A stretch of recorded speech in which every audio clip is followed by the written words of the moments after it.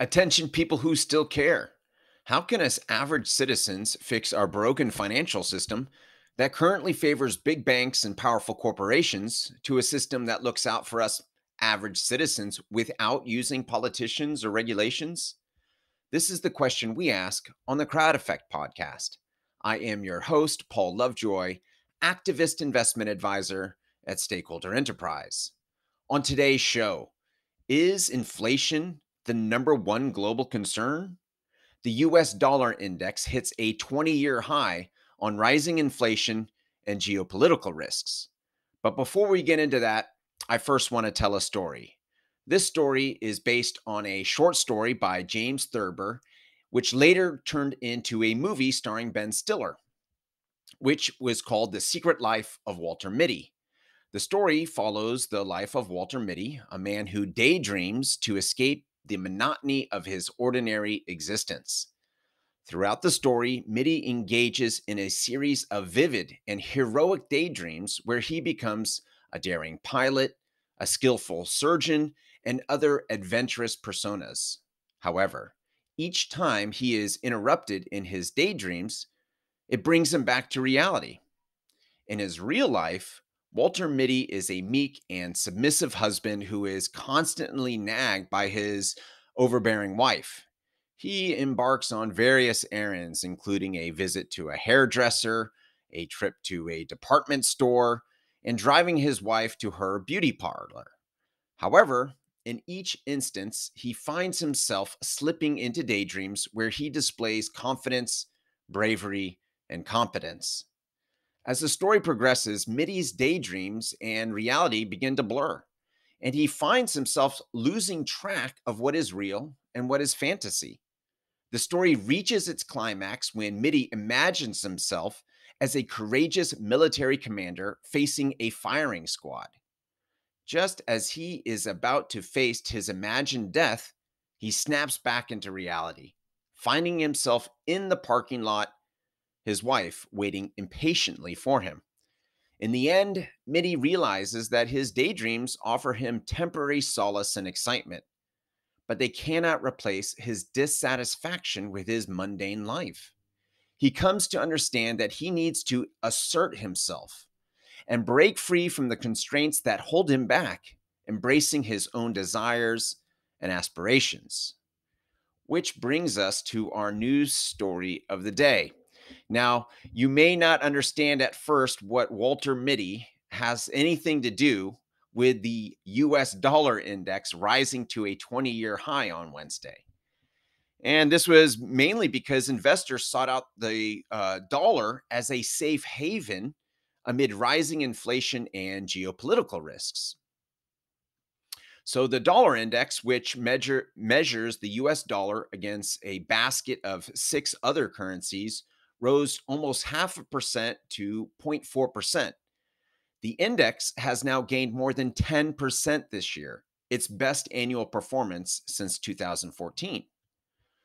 The strength of the dollar is being driven by a number of factors, including rising inflation, which is at a 40-year high in the United States. Investors are increasingly concerned that the Federal Reserve will be forced to raise interest rates more aggressively than expected in order to combat inflation, which could lead to a recession. However, inflation is not just an American concern.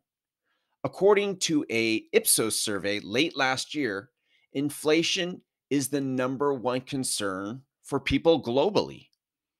Now, geopolitical risks like the war in Ukraine and the ongoing ripple effects of COVID are weighing on the global economy, and the dollar is seen as a safe haven asset in times of uncertainty. And investors globally are buying up dollars, causing its current strength. Now, the dollar is a safe haven asset because it is seen as a stable and reliable currency. The United States has a strong economy and a stable political system, which makes the dollar a relatively safe investment as investors believe that the value of the dollar is unlikely to decline significantly in the short term. Additionally, the dollar is the world's reserve currency, which means that is widely used in international trade and finance. This gives the dollar a certain level of stability and liquidity that other currencies do not have, making it so investors can easily buy and sell dollars. So, this leads us to our financial tip of the day, which is don't renounce your US citizenship. As bad as the US may seem at times, we're way better off financially than any other country financially for a variety of reasons. The entire world sees us as the safe haven. I sometimes feel like here in America, just like Walter Mitty, we daydream that the political ideology that we support will save our country, only to snap back to the reality of political gridlock and nothing changing. And just like Walter Mitty, all we need to do is assert ourselves to be the change. Living in the United States, we have the foundation and all the tools to do so. So we can do something like start our own business and make it a social enterprise. Now, a social enterprise is an organization that uses business strategies to solve social and environmental problems. And the United States is the easiest place to start a business. In fact, the United States is home to more startups than any other country in the world, with over 33 million startups in 2022. That's more than the second, third, and fourth place countries combined.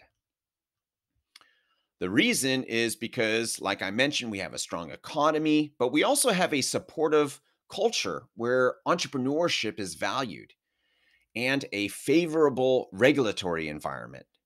Sometimes, well, almost all the time, I'm harping on regulations and how it's not solving anything. But compared to the rest of the world, we have very little regulations, and it's the easiest place to start and operate a business. Um, Now, I know starting a business, that's not easy, but a lot of people do it. 33 million startups last year. But there is something that Americans can do to also to help startups and to help themselves at the same time. So you can become a crowd investor. Investing is when a large group of people pool small amounts of money to fund either a loan, a project, or a business venture.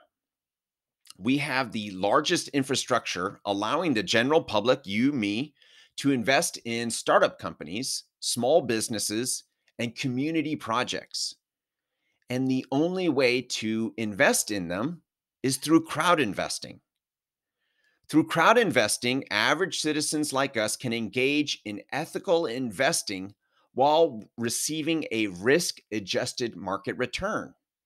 Now, this was unheard of even 10 years ago.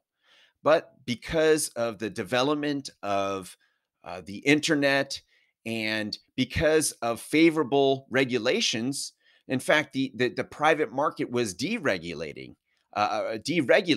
allowing this crowd investing to just blow up. And it's been like this since 2015 and 2016. So has time to create this wonderful ecosystem for startup companies, for community projects, for investors to invest locally. And it's important to note when you're investing in crowd investments in the local economy, in community projects, in startup companies that have the same principles that you do, well, think about what you're not investing in: the stock market and corporate bottom line. You're not investing in outsourcing. You're not investing in US companies manufacturing in authoritarian controlled countries like China, all of which contribute to income inequality. My name is Paul Lovejoy. I am a crowd investor, and I see you are one too. If you'd like to know how to fix our broken financial system without protesting or divisive political action, go to stakeholderenterprise.com.